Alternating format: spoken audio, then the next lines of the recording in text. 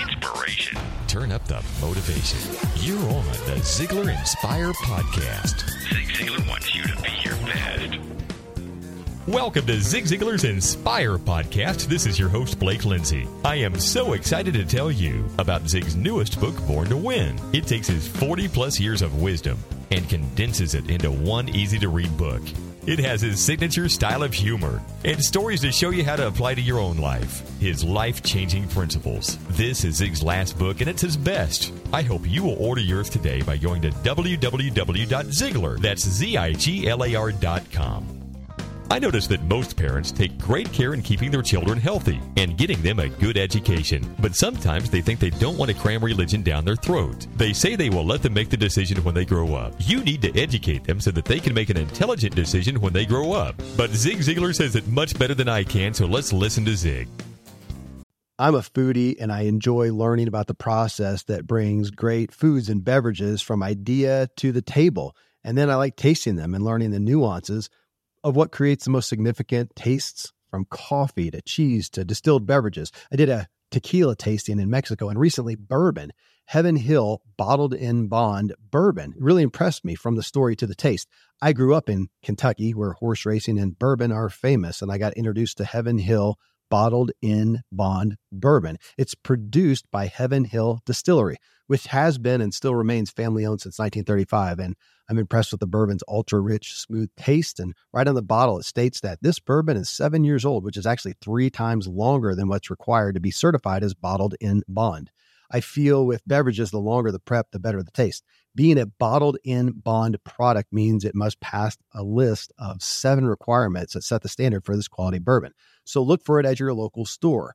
Heaven Hill reminds you to think wisely and drink wisely. This episode is brought to you by Visit Williamsburg. In Williamsburg, Virginia, there's never too much of a good thing. Whether you're a foodie, a golfer, a history buff, a shopaholic, an outdoor enthusiast, or a thrill seeker, you'll find what you came for here and more.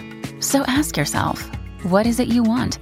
Discover Williamsburg and plan your trip at visitwilliamsburg.com. One of the most significant, and I believe easily the most important thing parents can do for their children is to get them involved in a worship relationship with our God, taking them to church, exposing them to what the Bible has to say. And despite what some people say, the Bible is absolutely the inspired Word of God. Let me give you just an example or two, and you can take it from there. There are over 5,000 prophecies in the Bible. Over 4,000 of them have already come to pass exactly as they were prophesied, not one single error.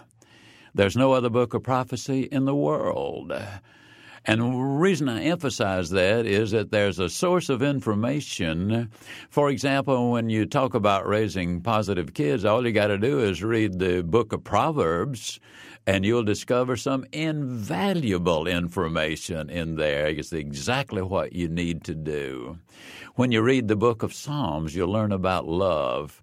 When you read the book of John, you'll learn about faith. As a matter of fact, everything that you need to know almost literally is right there in the Bible. It is up to date. What's going on in the Middle East right now, prophesied in the Bible right down to the last detail. But more importantly, right now, when you take your children there, you learn values. You know, the 10 Commandments themselves are so important, and incidentally, they're not 10 suggestions. When you learn those scriptural truths, then things happen. On a personal level, I'll have to confess that I became a Christian on July 4th, 1972, and I started studying my Bible and what it had to say. Now, I've always loved my wife. I really have, and I'll talk about that in another program. But I really fell in love with her when I learned to love her through Christ. I've always loved my children, I really have. But when I studied what the Bible had to say about our children, then I loved them even more. Incidentally, when I started following biblical advice, I learned very quickly that God's possibles were a great deal greater than man's permissibles. And when our children learn those things by going to church and associating with the right people, it does make a difference. My son is a member of the same church I attend. His daughter is now 7 years old. Most all churches have different types of programs, but they have a program called Indian Princess. And once a month, he and his 7-year-old will go off on an overnight trip. And they have some wonderful experiences there. Sometimes it's camping out. Sometimes it's in a different environment. But they play games together. They do a lot of talking. There's an awful lot of bonding there. The relationships you form at church, so important. It brings the family closer together. This opens the door to Bible studies in your home. And when you're putting your children to bed, you can discuss these things and pray together. When the children see you saying grace before meals, it makes an impression on them. Of course, it's very important that if you talk the Bible, you also need to live it. You know, nobody really does love a hypocrite, do they? But you've got such wonderful guidance. You've got such a wonderful environment. You can make friends there that will stand you in good stead. And let me point something out. Psychiatrist Smiley Blanton makes this observation. 80% of all of the counseling he did was because parents had not taught their children manners. Now, manners is more than how you hold your knife and fork. It's deportment, it's civility, it's respect for others.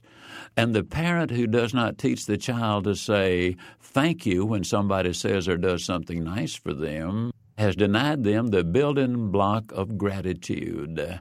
And gratitude is one of the principal elements you will learn in the Bible. Hans Selye, the great stress specialist, said that gratitude is the healthiest of all human emotions. And the Bible teaches on gratitude, and it teaches on revenge, which is the most destructive of all of the emotions that we experience. What I'm really saying with all of this, you meet the right kind of people, you form relationships, but the biggest thing it does, it brings the family closer together. Take them to church. Incidentally, the Heritage Foundation did a study and found that those people who attended church as a family not only lived longer, they were happier, they were healthier, they got along better with each other, they were less likely to get involved in drugs or alcohol or suffer from depression. It greatly reduced the rate of suicide. And interestingly enough, and a lot of people don't realize this, but they also enjoyed better sex. Can you believe that? Right there in this study, that's exactly what they showed. So going to church as a family can bring about benefits to the entire family.